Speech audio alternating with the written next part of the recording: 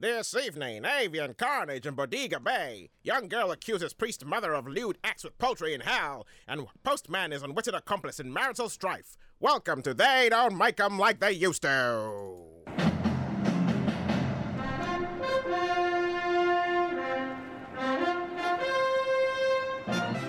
Hello, thank you 1940s announcer guy. Good evening, welcome to They Don't Make Up Like They Used to. My name is Tosin. You are listening to Sunshine Radio at St. Mary's Hospital on the Isle of Wight.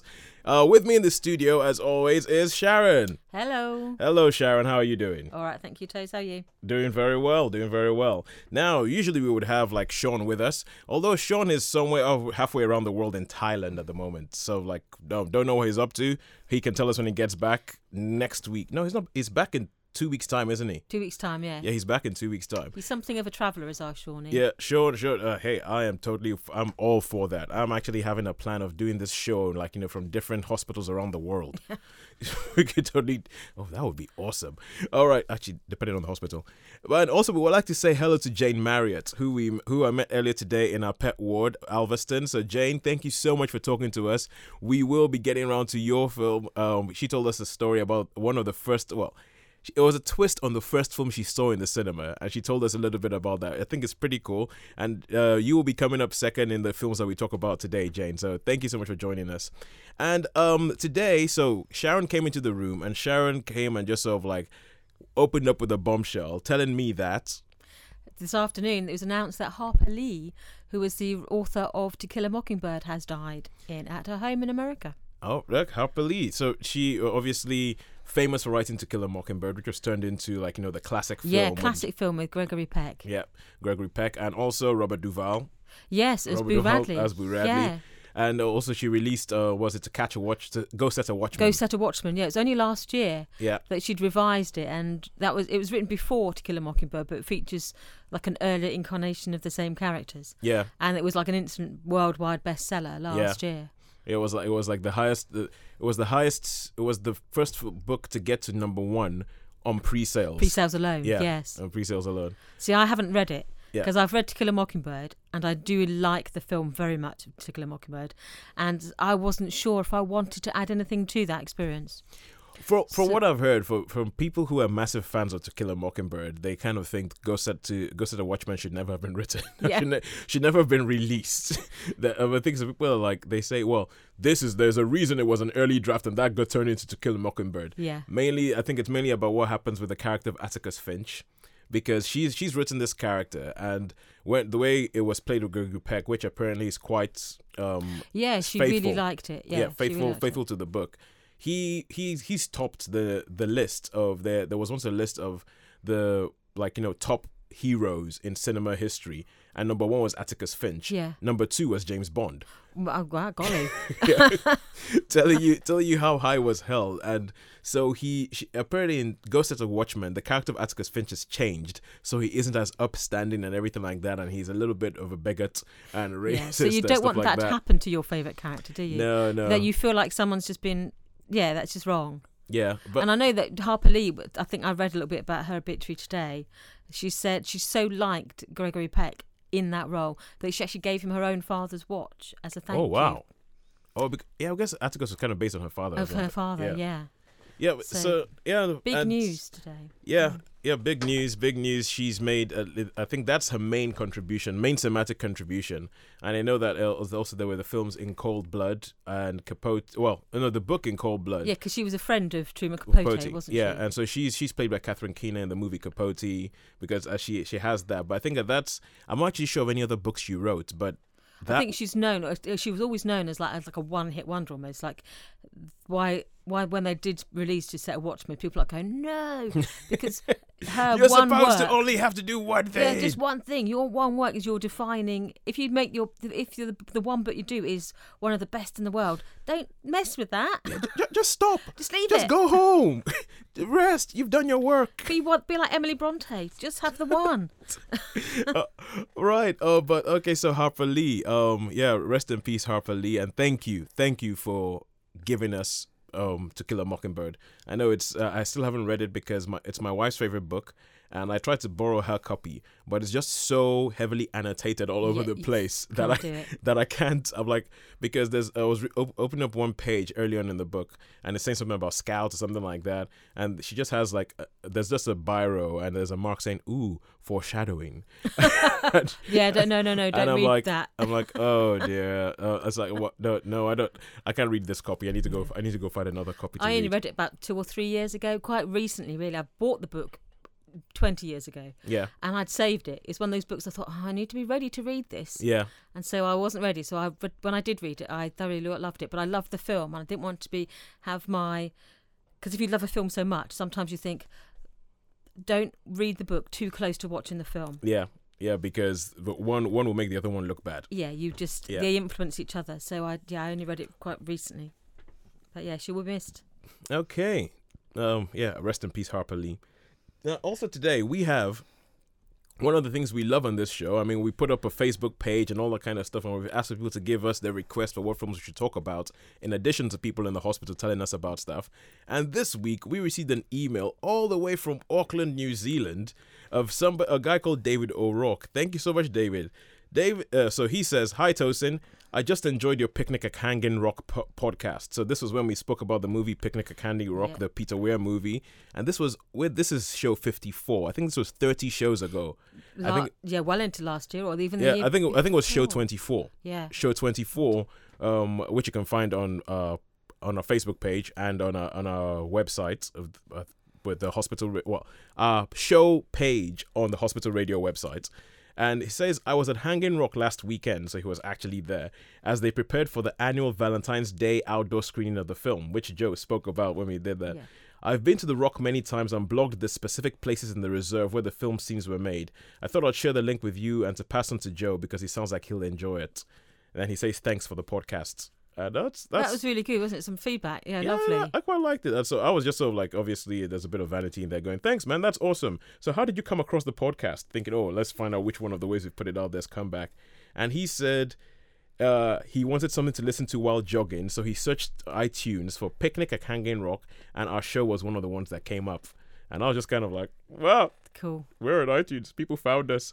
So thank you very much, David. You've made us think it's actually worth it, or that nobody. I mean, we would do it if it was just us listening, but at the same time, to know that somebody else heard something makes us think, oh, cool. Maybe we'll actually start speaking some sense, or do a bit more preparation because people are actually coming across this thing. They've listened to it year after we've done it. Goodness me. Yeah, I know. What kind of craziness is that?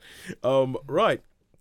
So we'll get into the show now. So what we do on the show is that we have 4 sections of the show. The first section is a bona fide classic. We pick a bona fide classic that we say across the board, everybody agrees, great film. Let's talk about it. It's made before 1980s. Maybe people don't talk about it that much nowadays, but everybody admits great film. Then we're going to go into a patient choice, which, as I've said today, will be with Jade Marriott in the hospital. Then we have a hidden gem. Now, this is a film that one of us has seen, says it's an amazing film, it's great, but it doesn't get its day in the sun. People don't talk about it that much. Most people don't even know it exists. This is our chance to sort of try and right that wrong and make sure people know how great this film is. And we shall be ending with an exception to the rule, which is where we pick a film that we say has been made after 1980, but this is a brilliant film that can stand toe-to-toe with any of the other films that we've mentioned today. So Sharon, you have chosen our first film today. Would you like to tell us what film that is? Our bona fide classic is a film by Alfred Hitchcock, and it is The Birds from 1963. Now let's see. We usually play some music from the film, but I couldn't find. The only music I could find for The Birds was just a whole bunch of people doing their own scorings and their own interpretations of certain scenes. So instead, we're just going to play this.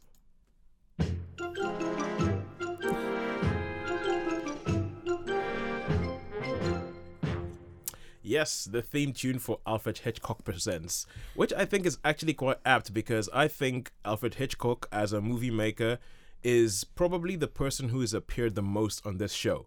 He keeps coming back. We've spoken about more Alfred Hitchcock movies than we've spoken about any other filmmakers. Almost his whole canon you could talk about, couldn't you? Well, yeah, pretty much. I mean, he was just well, the more we speak about them on the show, and the more that we actually talk about them, the more I begin to think he's a bit unparalleled. He really, especially when we spoke about The Trouble with Harry a couple of weeks ago, and it turns out that he's not just like, you know, a thriller guy. He can do comedy. He can do all out comedy. So but The Birds. The Birds. Yes, it's interesting what you said about not being able to find anything about the score for it. When I did some research on this, I think most of the background noises you hear are bird sounds. Yes. And they use them to build tension, and it's the odd. So I don't think they actually had any orchestration in the film. It was all natural sounds throughout most of it. That's why. Yes. That's it. That's why I couldn't find any music. Yeah. Because I actually have it down as a note that, you know, usually at the Oscars are upon us, and they always have an Oscar for sound editing and stuff like that. And you never really understand why, but this is a film I was watching and I was thinking, oh my God, the sound editing on this film is amazing. Yeah. And the sound editing, because because I'm a video producer, so I think many people don't really notice these things. You notice these things, and many people don't really realize how much sound helps hold be it a TV show or a film or something that you're watching. Sound really knits it together a lot more than people think. Yes. And you notice, because obviously in The Birds, it obviously was made in the 60s. Yeah. So the effects are not there. Like, essentially, there's some of them that look shoddy. Yes. That look shoddy compared to what we expect nowadays. But this film, it's a testament to the amount of storytelling and the filmmaking that it still works. Yes. It still works. And I think the sound is a huge part of that. It's how you can make natural sounds sound frightening. Yeah. Thing is that when you go for a walk, you go, oh, lovely bird song. This turns bird song into something that creates tension and fear. Yeah. And when it heightens, it's all these natural sounds and sounds of pecking that you wouldn't have think has been so terrifying, but just this pecking noises and these screechy noises build the tension to it. Okay, let's just take a step back. For some people who might not know about The Birds or haven't seen The Birds, like me until 2 hours ago, what is it about? As an introduction, it is very loosely based on a short story by Daphne du Maurier. So she is like the mistress of suspense in her own right. Yeah. But I would say very loosely, because if you read the book, it bears no resemblance to the film other than it's about nasty birds. Yeah. But basically, it's a story of a man and a woman, Tippi Hedren and Rod Taylor, the actors who play the lead characters. And the scene opens up with Tippi Hedren going into a pet shop. She wants to buy a gift for someone, and the guy who's in there, she mistakes him for someone who works there, but he instantly recognises her as being one of these like champagne socialites who's always in the gossip columns for doing outrageous things, for having more money than sense, basically. Pretty much Paris Hilton. Yes. So he plays a bit of a trick on her by pretending that he's a member of staff there. Yeah. And she soon finds out, and they have this little bit of a battle of wits. And she says, right, I'm going to teach him that, I'm more than just this bird brain. Yeah. Of a woman. So she decides to buy some birds and to take them to his home. Yeah. As a play a trick on him. So she heads up north of San Francisco, which is where the scene sets, and she takes these little pair of lovebirds with her. And as she goes up, nothing untoward happens. And as she goes towards the house to drop these birds off, she's attacked by a seagull. Yeah. No explanation, just she's rowing across the lake or the bay, and the seagull attacks her. Yeah. And then from that point on, things begin to escalate in terms of tension and what goes on. And it basically is about how over the course of like one weekend, they go from what should have been like a funny way of meeting someone and teaching him a lesson and playing a joke on him, turns into this ordeal where the bird nation basically turns on humanity in random ways. It's everything from chickens to your seagulls to your blue tits. They all turn on mankind. Yeah, because it's quite funny, because for the first 50 minutes, it's pretty much a romance movie. Yes, you think that's where it's going. Yeah, for the first 50, it's pretty much like, it's like kind of romance movie, a bit like a romantic comedy. You have your meet cute, and then you have your sort of like battle of the wits and everything like that. And it's a pretty effective romance movie at that, the first 50 minutes of this film. And there's little sort of like, say foreshadowing, little things of like, there might be something to come.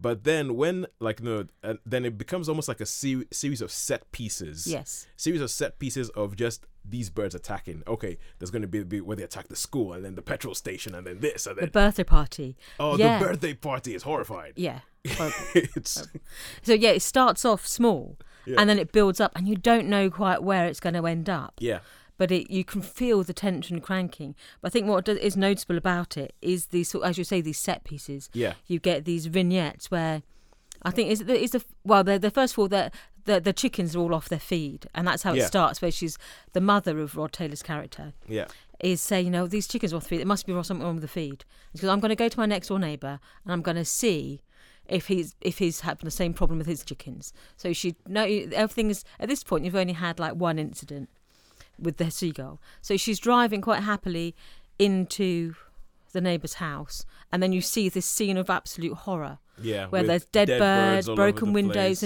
and you're walking with her. You first of all you see bird on the floor, broken window, feathers, and you're thinking, oh, this is not looking very good. And then you come round a corner, and then you get a flash of something horrible, and then you get a zoom, like this Yeah. extreme close up of a man who's just been pecked to death. Yeah, the funny thing is because with that bit, just because there's essentially 3 crash zooms Yeah. or three cuts of like each one is progressively closer to this man's face, and his the birds have pecked his eyes out essentially, and it's the kind of thing where you're saying about no incidental. In any other film, it would have been like a dun, dun, Yeah. dun, but this is just silence. Yes, there's no music to build to. It's Yeah. and then it's just her breathing, isn't it? And it's the what she sees. You see it in the same way that Yeah. you have a quick look, and then you get another look, and then you see her reeling in horror, and then stumbling out of the house, Yeah. and then going back, and then you get these other bits where the birds then start attacking where people are gathering. So you get the birthday party, and then you get they go to the school. Oh, the school. Oh, Well, I think that is one of the images, isn't it, of the schoolyard? Yeah. Well, if you can visualize like this playground, this climbing frame, yeah. and she's gone to the school to say back with all the children, saying that we've had this incident. We think you should call off school early. We're a bit worried about what's going on here. And she gets there. And she looks out the window, and there's like one crow on the climbing frame. Then she's chatting. She looks back, and there's sort of 4 or 5. And then you turn away, and then you look again, and there's not a spare inch left on the frame. There's hundreds of these big, sinister-looking black crows. Well, I don't know if they're ravens, because I think, the crows are ravens, because they're black all over, aren't they? Yeah.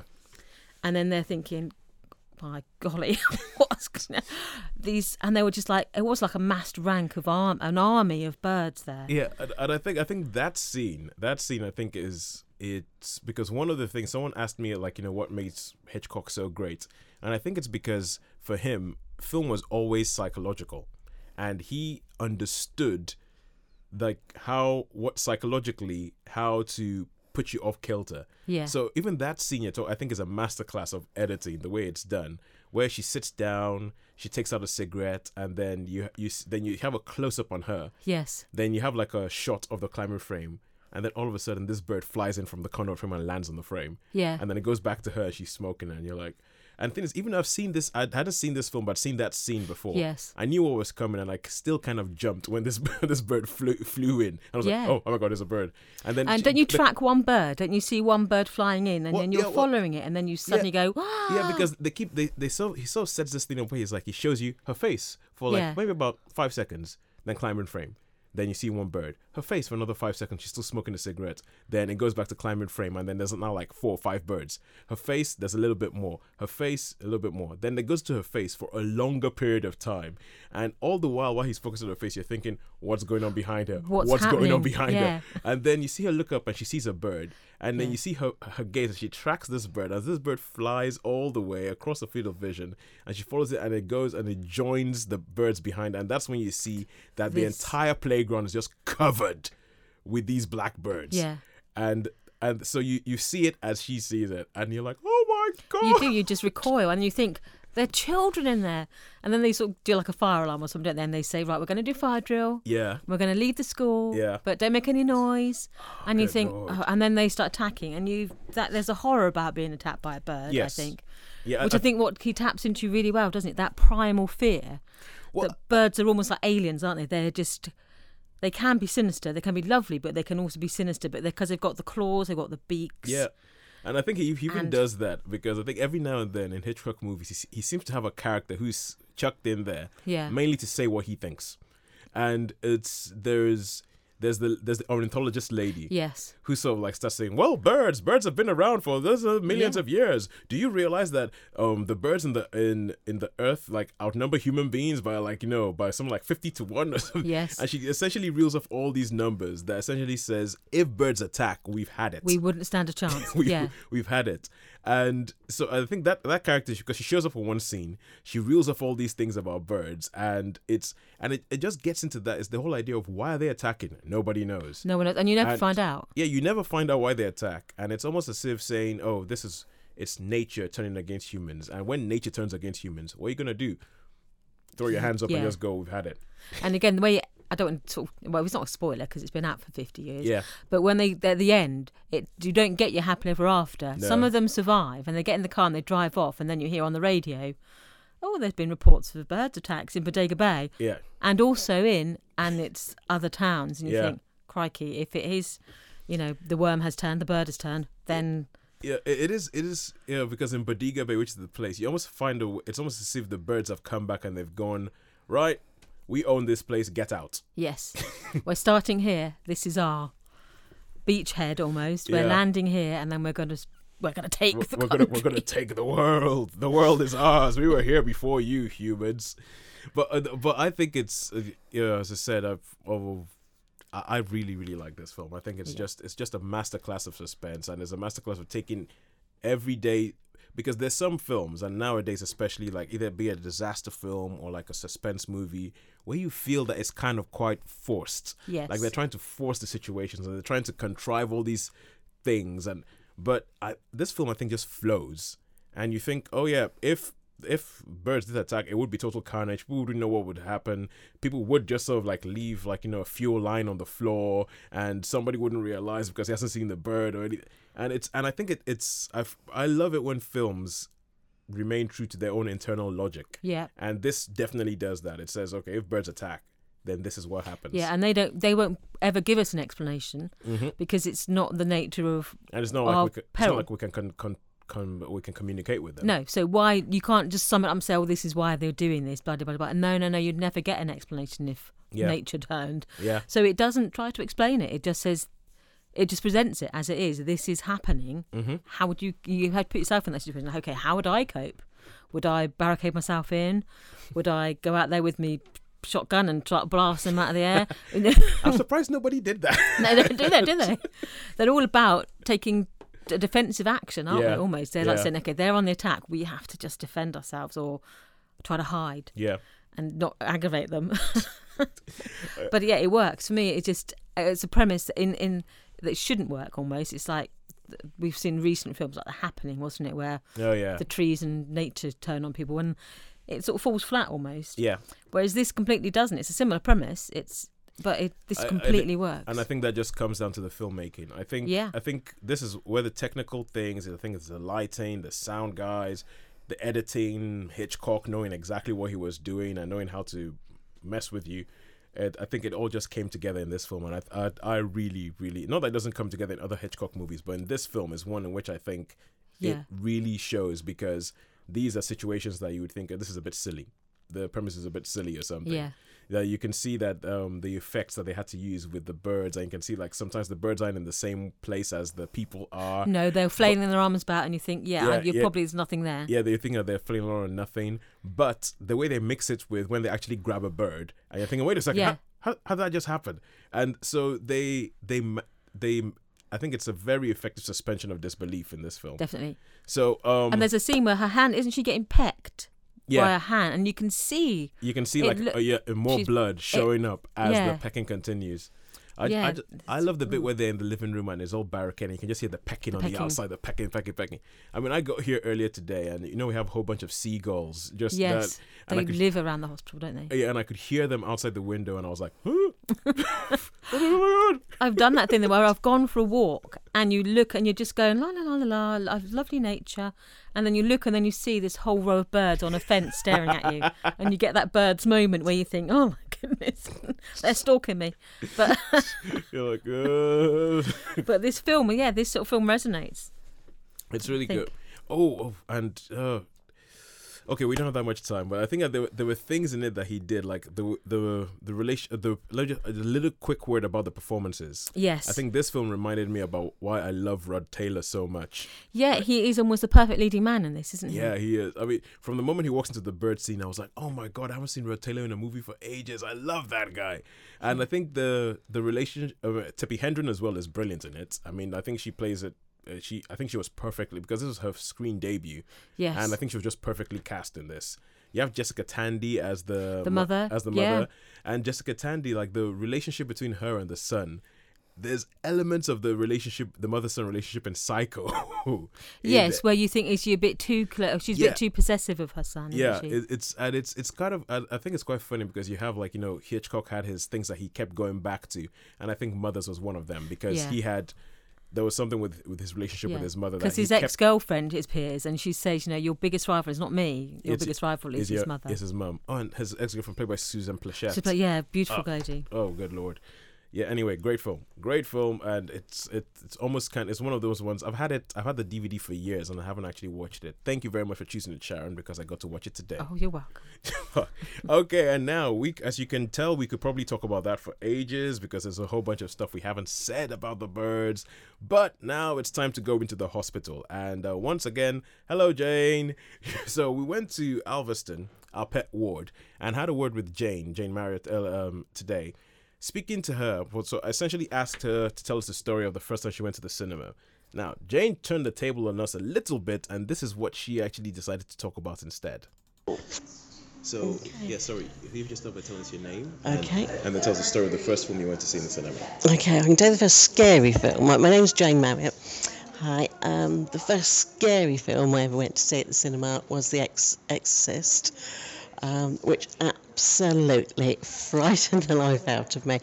It was bad enough while I was in there, but coming out was even worse. I think it must have taken 2 nights before I could sleep properly after watching it. So, and I was with a few of us, and when we come out, we were standing at the bus stop waiting to go, and one of them could mimic the voice. Oh my goodness! It was horrible.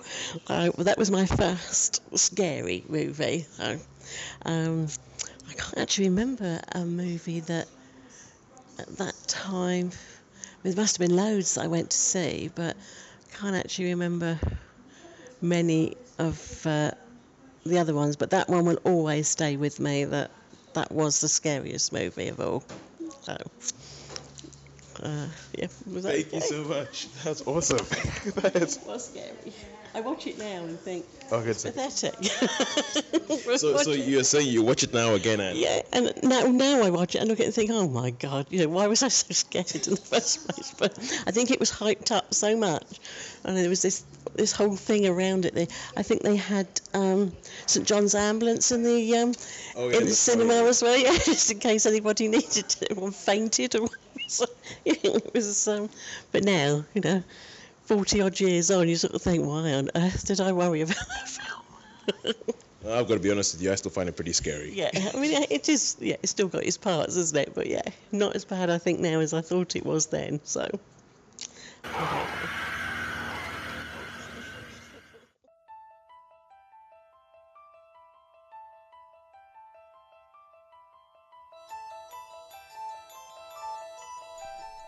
Okay, that's about enough of that. We'll be freaking people out in the hospital. Yeah, no, freaking people out of the hospital. I hope Jane hasn't stopped listening. But because, I mean, that is an iconic piece of music. It is. Like, the second you hear that, you just immediately get this image of this priest with a fedora standing outside this building with a lamp and everything like that just coming down on him. That's from William Friedkin's, what was it, 1980, was it?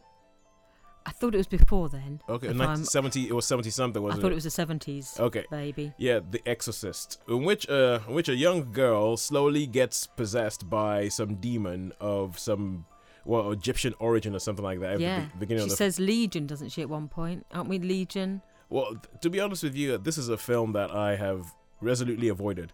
So, so I know a lot about it. I've seen quite a bit about it. I've seen the final scene where there is some kind of victory. Yes. But largely speaking, I've avoided The Exorcist because I remember seeing this as a kid and growing up in Nigeria. So growing up as a Christian kid in Nigeria, where we are quite into spiritual things and quite into the different forces and everything like that.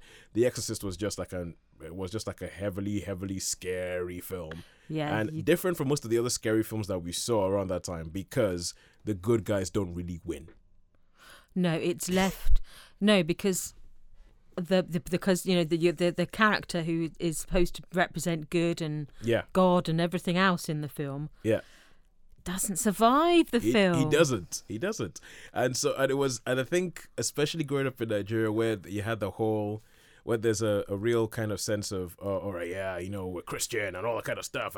And you're essentially saying, this is a guy who represents the church and represents God, and he kind of dies because he didn't have enough to defeat the devil. Yeah, the devil possessed him and then he threw himself down the stairs. So it's like a priest kills himself to kill a demon. That's the only way you can get rid of a demon. Yeah, so I think... You're going, whoa. I think so I've avoided it, but I know obviously there's some things you just cannot avoid because it's such an iconic film. Yes, and Linda Blair, obviously you can visualise her. It doesn't matter how, if you've seen it once, you've seen it 100 times, or you've only seen a clip of it. Everyone can visualise her when she's sort of being tormented. Yeah, when her face goes all kind of like pockmarked and green and has like holes in it, and she's rotting, isn't she? She's like decomposing. Yeah, as this little girl. Yeah, and that's the thing as well. Is because even when I was looking up, you see some clips of her early in the film, and she is this sweet little girl. And the fact that by the end of the film, you've forgotten what she's like. Yes. You've forgotten what Regan looks like. You've forgotten it because all you have is this thing that throws up on priests and swears at them. The language, that comes out of her mouth, and you think... and the voice, like, wow. you know what Jane was saying about one of her friends being able to do the demon voice. I'm like, oh, that's just mean. Especially if you're waiting for the bus and it's probably not. You're waiting for the bus. It's a night time. You just watch The Exorcist and then someone comes and starts doing that voice. Can do the. I can't do the voice. You're pleased to know. I don't even want to do it. I don't even. But I mean, when you think about it, obviously there's a throwing up, there's a projectile vomiting scene. Yeah. There's the levitating out of the bed scene. Yeah. There's the walking backwards, like crab walking down the stairs. There's the there's a 360 all head. Over the floor. Yeah, wheeze all over the floor. There's the wheeze all over the floor. There's the 360 heads. There's doing something nasty with a crucifix. So so how we're talking about the birds, and we're talking about it being like a series of set pieces. Set pieces, yeah, that escalate as you go along. Yeah, and I think The Exorcist is kind of like that as well, in that it sort of like flows from one thing, and then one thing flows into the next thing, and flows into the next thing, so it flows as a film, and it works really well as a film. And I think Friedkin, I know he never... It's arguable that he didn't really hit this heights again, although he did The French Connection. Yes, again, a completely different type of tone and totally different type of film. But this is a film in which I think he just tapped into something psychological, and he knew this is almost... Sometimes I wonder when somebody makes something like that, whether they just sit down there and they go, yep, that's it. This is going to be freaking people out for 50 years. And long after I'm gone, people are still going to be talking about this film. Because I do remember the reports of when it came out that, people were fainting and being sick. Mm. And it was truly shocking for lots of people at the time. Yeah. I think it's still shocking now if you watched it. I think the fact that it's a real child actress, because often now I think we've become used to the fact that nowadays they tend to use older actors and who just look young. Mm-hmm. But this was a real child who was doing these things. I think we'd probably feel slightly uncomfortable. Well, you do feel uncomfortable watching it. Yeah, you feel uncomfortable watching it, and not just because of what's portrayed, but the fact that this is a child who is actually going through all this, and it's almost a form of abuse. The fact that she's having to go through that. I think she's been on record to say that she found it did change her whole childhood being in this film. Well, I think it changed her whole life, because that's what people know her for. Forevermore, she's going to be Linda Blair, the girl from The Exorcist. Yeah. And because I haven't seen her in much else, but the one thing I did see her in was in a film called Repossessed. Yes, a comedy, wasn't it? Which is it's a spoof comedy, and it's spoofing The Exorcist, and they have her show up in the film alongside Leslie Nielsen. And obviously, I think once you put Leslie Nielsen in the movie, I just think, yeah, that's just hilarious. I mean, Leslie Nielsen's in the film; it's funny already. And and had her back in it, so it did sort of change the course of her life. I think she probably couldn't get a normal job because someone would be like, Linda Blair, that's like the name of the girl who was in The Exorcist. Yes, I know. It's The Exorcist girl. But as a first scary film, gosh, that sets the bar high, doesn't it? It does. It sets the bar. I mean, I think for me, that's a kind of scary film that if that was the first one I saw, I would just not watch any scary film anymore. Actually, no, I don't really watch scary films, so maybe it did have that effect. I do and I don't. I think the way scary films have gone over the last few years, you can almost divide them into, I regard them as like horror, and then you've got what has been called torture porn. Oh yeah, good God. The Saw, the sort of Human Centipede, please these stop. Hostel type things. Those, I don't regard those as horror. I regard those as being horrible. Yeah, and I don't go there. But yeah. I quite like my vampires, my zombies, my other those sort of horror films. I quite like. Yeah. But I don't know if you'd class me as a horror fan, but I'd love The Walking Dead, and I love. Yeah, I love your zombie stuff. My zombie stuff, yeah. George Romero. So I suppose I do like horror, but I'm selective about what I like. All right. But I do remember seeing this as a child and I was probably too young to watch it, and it did freak me out as well a little bit. I've got older brothers, so my brothers who were in their teenagers when I was sort of like 10 or 11, they would put the film on and I'd sit and watch it, and they'd be like, as a 10-year-old should not be watching The Exorcist. Yeah, so the thing is, as much as I do not like scary movies, I have to admit I do think The Exorcist is a classic. Yes. I think the fact is it's been out for so long and there hasn't been any film in that kind of genre that even comes close. No. I think people have tried to ape it, and I think sometimes people just very wisely realize it's not worth it trying to ape it. Let's just forget about it and go home. And I think you can put this in the category like with Amityville Horror, the first one. Mm-hmm. It reaches those same notes. I don't think they've made many Amityville type films since, but the first one I think is the only one that would compare in terms of freaking people out to The Exorcist. Yeah. And again, that's of a similar time. It was made at a similar time. Yeah, I think 70s horror is actually is weird because 70s horror, by the time it got to the 80s horror, it seemed like 80s horror just became, I don't know, horrible and slasher and all that kind of stuff. They became, Freddy Krueger appeared, didn't he? Well, yeah, and even he in his first film was really good. But 70s horror was actually more like art.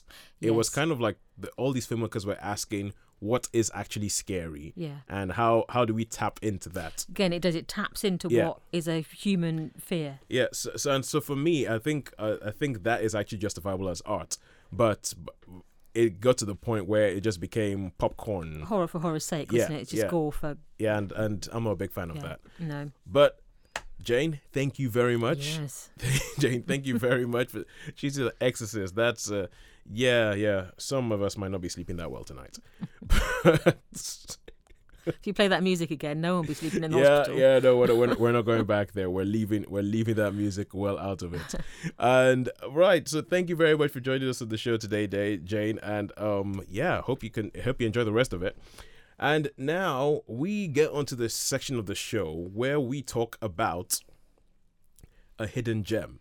A film that is great, is amazing, is wonderful, but not many people have seen it. And this week, I get the rare choice. Hey. I get the rare chance, the rare privilege to actually pick what the hidden gem is. And this is a film that I have loved for ages called A Letter to Three Wives.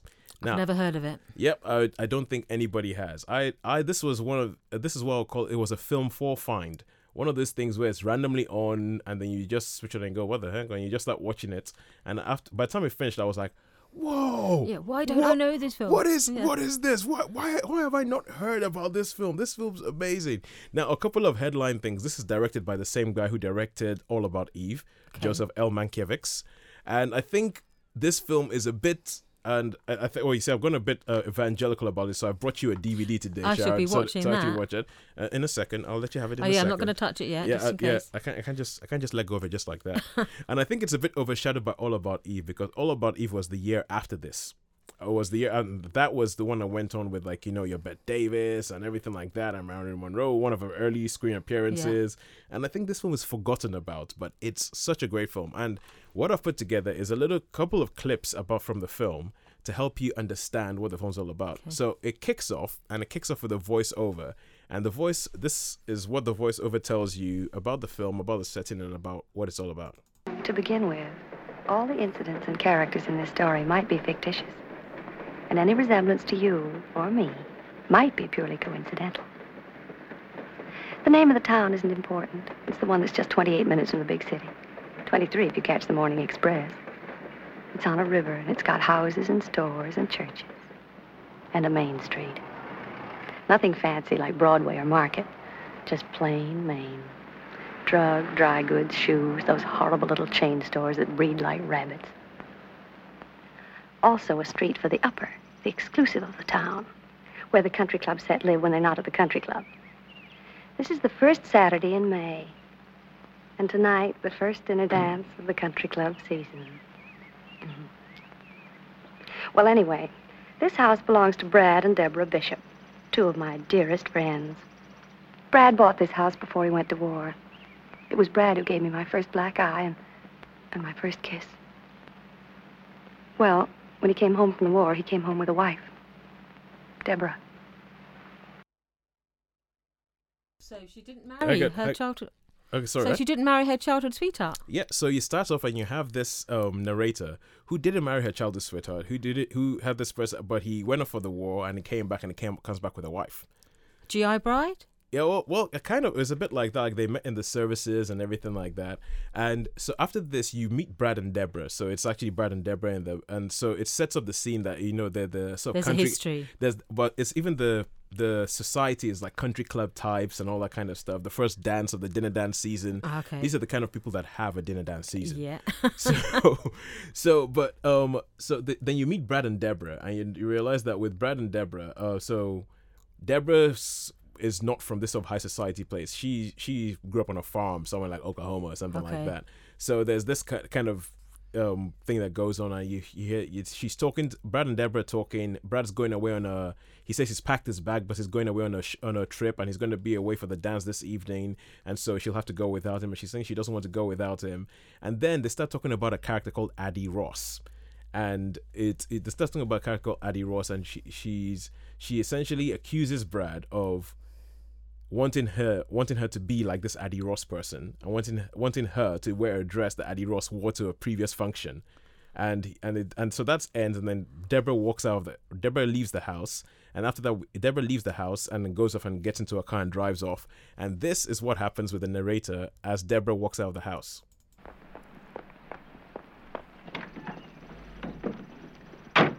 She won't stay mad at him long. She's too much in love. Pretty soon she'll be full of self-reproach. Women are so silly. Now, this is that street where people on the way up and on the way down live alongside each other for a while. Rita and George Phipps are on their way up. That is, if Rita has her way. And that's the only way she'll have any part of, thank you. There she is now, ready and waiting. That's Rita. Hi.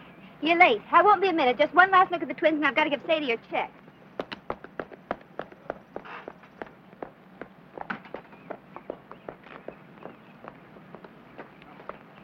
On behalf of the underprivileged children in this town, I'd like to thank you overprivileged ladies for sharing your excess privileges with us. There's something odd-looking about you today, George. Just that usual two-headed schoolteacher look. You're all dressed up. Saturday, no school, and you're all dressed up. Just my little old blue serge. First Saturday of trout season, too. Brad says ever since you were big enough to lift a fish. Listen closely. Can you hear the grateful murmur of the trout as they whisper in the brooks and streams? This is what they whisper. Phipps will not fish today. You're cute. But why? Right. So you meet Rita and George. So Deborah has a discussion with them. Turns out that George, he says, the answer to that question that she asked about why, he says, because I've got something better to do today. So you've met Brad and Deborah. Brad is off on a trip. George is wearing a suit for some weird reason and says, I've got something better to do today. And then after this, you have Deborah and Rita in the car, and it turns out that Deborah, Rita, and George have been fighting about something and everything. Okay. But so that's what you have, and then the next bit it goes on to them in the car. The radio hasn't been fixed yet. Oh, they've just gone on the air. Oh, well, save myself listening to the murder of my little brainchild. Rita, why on earth do you do it? 5 of those radio programs every week up until dawn almost every night. Because each week I receive in return 100 pieces of what Addie Ross calls the most restful shade of green in the world. Unquote. Addie again. Why is it that sooner or later, no matter what we talk about, we wind up talking about Addie Ross? Maybe it's because if you girls didn't talk about me, you just wouldn't talk at all. That's right. I'm Addie. I'm the one they just can't help talking about. My very dearest friends, too. You know, I wonder if she knows how much we do talk about her, and what we say, and how we feel about her. I know. Believe me, I do. And it doesn't matter. It doesn't matter nearly as much as what all of you don't know. Yet. Whoa. I know. I'm intrigued already. I know, and so it turns out that the narrator is Addie Ross, who's been telling you this story. She is this Addie Ross that you find out that Brad, Deborah's husband, was the first person who ever kissed her, was like childhood sweetheart and everything like that. Rita works in radio, and so that's what she's trying to check on one of her radio shows, and she says like, my brainchild's been killed, because obviously this is in the period where people didn't have TVs at their home. No, so you listen to the serials on the radio. Yeah, so they listen to the serials on the radio, and that was the whole thing. And there's a hefty bit of satire. There's a really, really funny scene later on where they talk about radio and what radio has become, which can very easily be translated to today's world. I was actually going to do a stage adaptation of this at some point, and this whole thing was going to be about reality TV, because everything they talk about radio and the way it's used and everything like that can be applied to reality TV nowadays, and how I don't think it's just really, really clever. It's because it's the same way All About Eve is a bit of a satire about the theater world. Yeah. I think he brings out his satire knives and goes for radio and goes for the way people go about selling things here in this film or this bit. So, but that's another bit of the film that comes up later. And so now we've met these two, so we've met 2 wives. Yes. So there's a third, and that's Lorna May. Lorna May, we don't get like an intro like that. When we see Lorna May first, Lorna May is just standing, waiting for the other 2. Well, actually, she's waiting for the other 3 because she's waiting for Rita, she's waiting for Deborah, and she's also waiting for Addie Ross to come meet her. Because on this first day of the dinner dance season, they're about to go on a boat and take a whole bunch of underprivileged kids and take them to an island somewhere for a day out. Okay. So that's what they're about to do. So we go on to the next bit of my essay on A Letter to 3 Wives. This is what happens next, where they meet up with Lorna May. They're like, where's Addie? They're like, oh, nobody's seen Addie. We haven't found her. I went to her house, but nobody was there. The car wasn't there, nothing like that. So they're standing there waiting by the boat. And then a postman shows up, and this happens.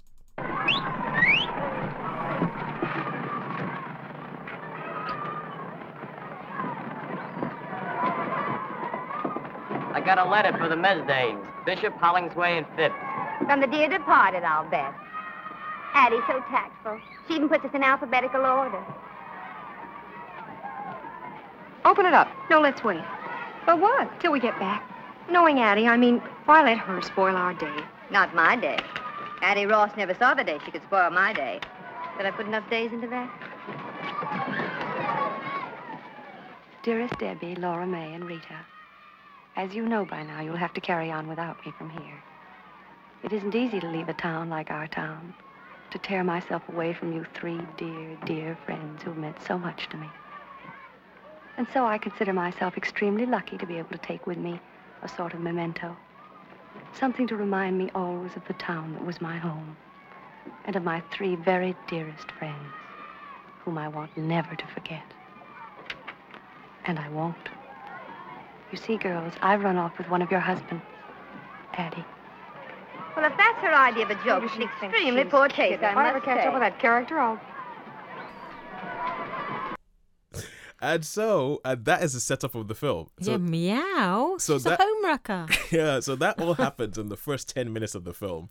And so at that bit, so she writes them the letter saying, I've run off with one of your husbands. And then they all kind of like going, oh, for goodness, this is a joke, this is a joke. And then where you hear them all fall quiet, that's because they see a payphone. and they're all staring at the payphone, and you can think of them thinking, phone home, phone home, Yeah. phone home. But then a lady comes up and says, we have to leave, the boat has to leave. So they get on the phone, they get on the boat, and there's this shot of them all just sort of like staring at the phone as it goes past, Thinking. because they know they're going to be away for the whole day on this island somewhere, not being able to contact. No, that's a And- good head start for someone, isn't Yeah, it? exactly. And not being able to contact, not being able to chase anybody up. And the three of them not knowing which one of their husbands has run off with Addie Ross. And so the rest of the film goes into sort of like flashback, and you see snippets of their family life with their husbands. Be it like there's the first night when Brad was going to introduce Deborah to the rest of his friends, and Deborah's all freaked out because she doesn't know how to act in this sort of society, and she's scared she's going to be an embarrassment to Yeah. him. And he's just as seen like little fissures that show up in each one of their marriages. The fact that George is a teacher. George is a teacher, and he's like a put upon teacher because he's more of an idealistic teacher, not that worried about the money. So, but then Right. Rita she's a writer, and she starts writing for this radio show, and she becomes really successful. And as Addie says at the beginning, she's upwardly mobile and wants to keep going. And George she's more doesn't- successful than her husband. She's more successful than her husband. That's always a source of conflict. Yeah, and this is like the 40s? In the we're talking- 40s, yeah, even 40s more so. We're talking about that she's more successful than her husband. So there's like, issues there. They meet Lorna May and her husband, and Lorna May is much younger than her husband. Yeah, so by the way, George is played by Kirk Douglas. I think I just thought I would say that. Wow. Yeah, so the voice you heard when he was talking about the trout and everything, that was Kirk Douglas. Gosh, I didn't Yeah. connect. He is about the only name in this film. Right. He's about the only name in this film. And I love this film, and I think a big part of it is because everybody in this film just stays preserved as their characters. Yes, so And you don't have any things I have nothing getting else. in the way. Yeah. I haven't seen them I've hardly seen anybody in this film in anything else besides Kirk Douglas. And even he pretty much plays a supporting character because it's about the women. This Yes. film is about the women. And it's then so Lorna May and her husband Parker, you find out that he owned the store she used to work in. And then he chased after her and everything like that. And she was kind of like, look, no, you're not going to get me cheap. You're not going to get me cheap. I'm not going to be one of those girls you just sort of like use and get rid of. The only thing is like, look, because she's from a very poor background. Yeah. And she's like, it's going to be marriage. Yeah. And he said they get married, but there's still that whole thing about, is it just a business deal or do they actually? So each one of them, there's a reason why their husband might want to leave them. Yes, there could. Yeah, there's Yeah. good. Yeah, so and that's the setup of the film, and you don't find out until the final scene of the film what happens. So I just think the film is So brilliant. it keeps you stringing you along the whole way. You heard some of the writing in there. It was originally a cosmopolitan novel. Yeah. It was a letter to 5 wives. They made it 3 to make it a bit more Otherwise, you'd be manageable. Yeah, manageable for the and it just keeps you going on what's going on, and the writing is brilliant. Some of the writing in there, I'm just listening to it and going, oh my word, this is just a great script. The writing is brilliant. The satire, when they talk about the society and they talk about the radio and they talk about what the society was like at that time and everything like that, I think is just spot on. And it is honestly one of my favorite films. Oh wow! I'm looking forward to watching it now. I am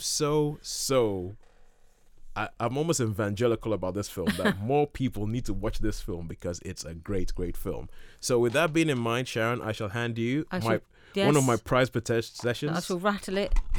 It's in there. Yep, yeah, that is my copy of A Letter to 3 Wives. Brilliant film, Joseph L. Mankiewicz, starring Kirk Douglas, even though he's not like really, he's the biggest name known name in it, but it's not about him. It's about the ladies who are played by, let me see, Anne Southern, Linda Darnell, and who's the third one? Jean Crane. Yeah, never heard of them before, but brilliant film. Absolutely brilliant film. So, with that being said, I'm just going to play some music now from the intro music from A Letter to 3 Wives, which kicks off the whole thing. So, it's kind of like, it's a 20th Century Fox thing. So, you have the ba-da-ba-ba, da-da-da-da, da-da-da-da, da-da-da-da, doom. Then this happens.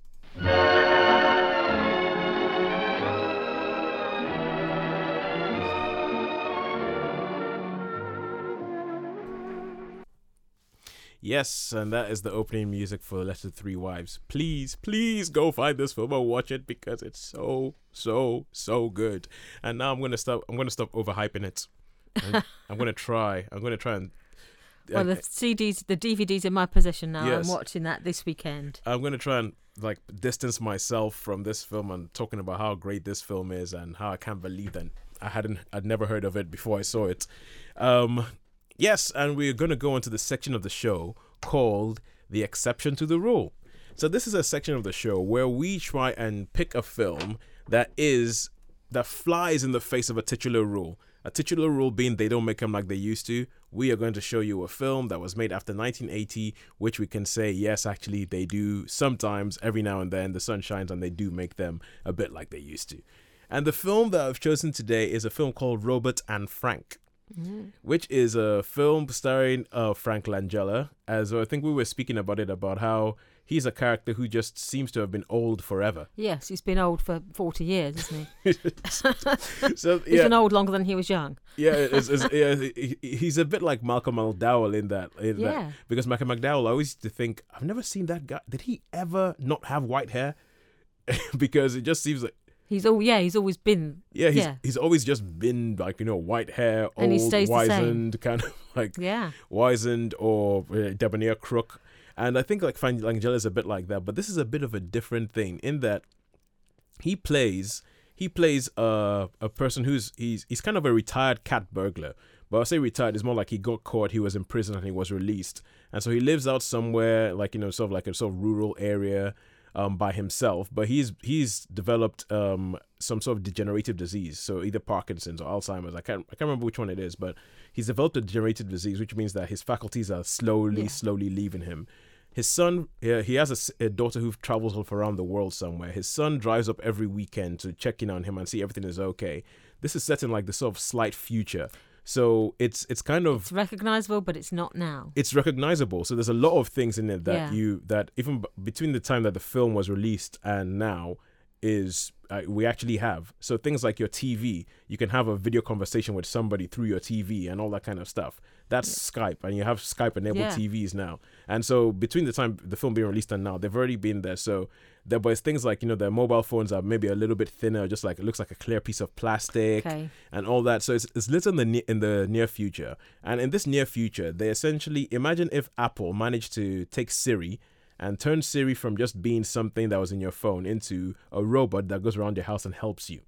So I know like they have Amazon Echo and they have Siri, and it's essentially, the next logical step is to have a robot who you can say, go make me my dinner, and the robot will do that. So his son comes up and brings this robot up with him, which is like the new thing. And he says, Dad, it takes me 2 hours to get here every week. And I've got like a young kid and I've got to be at home and all that kind of stuff. And I can't just keep doing it, but you need something to look after you. So he gives him this robot that, first of all, Frank doesn't like the robot. And Frank is like, oh, whatever. And he just tries to like get it out of his life. But the robot is just programmed to help him and to learn about him and to find out. So it's not going away anywhere. So the robot's not going anywhere. The robot just sort of stands there. And as the doctor says, like, okay, it's good for people to do things that they used to do and like, just to keep the faculties going and get the memory going again.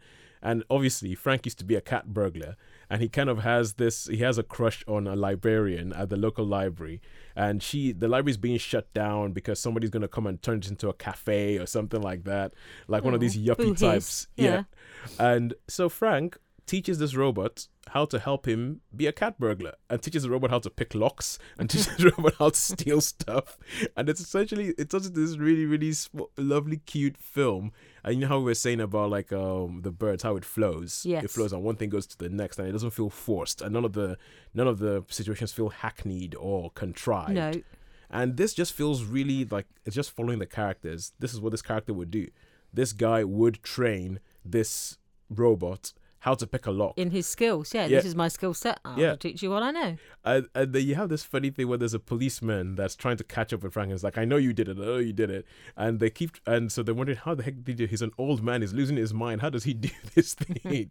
and it becomes, so it's a bit of like, a comment on society as it is at the moment with like, how relationships come in and what points do we trust machines, and how helpful the machines are or not.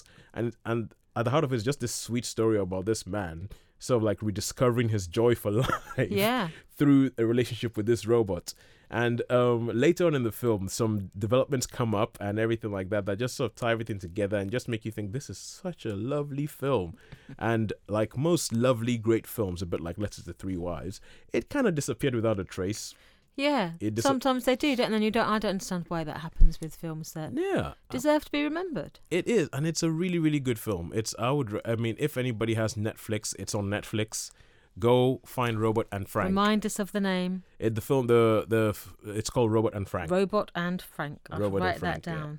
Yeah, it's a great film. I love the film. I love it when you have a nice, cute, totally well told story that doesn't feel pushed. Yeah. Doesn't feel pushed, doesn't feel hackneyed. It just flows and it's believable. But with an older lead guy as well, character. The fact that it isn't always about teenagers running around doing things. It's people with maturity have got stories to tell as well. Because we have Frank Langella. His son is played by James Marsden.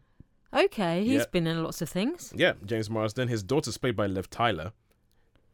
Golly, so big cast. Yeah, then. and the librarian's played by Susan Sarandon. Why have we not heard of this film?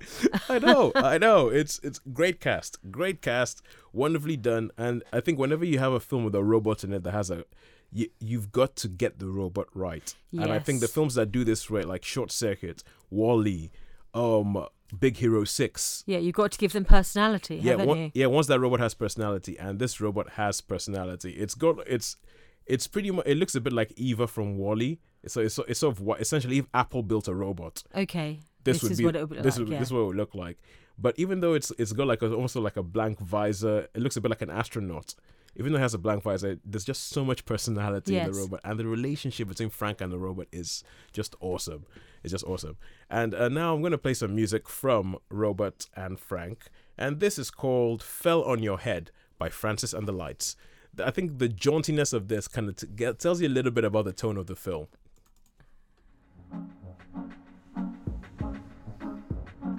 Yeah, feel that jaunt. Yeah, I'm bouncing. We'll be back in a second with films that we've seen in the cinema recently. We are out of time. Until next week, please do take it easy, get well soon, listen to your doctor, take all your medicine, and remember that as always, they don't make them like they used to.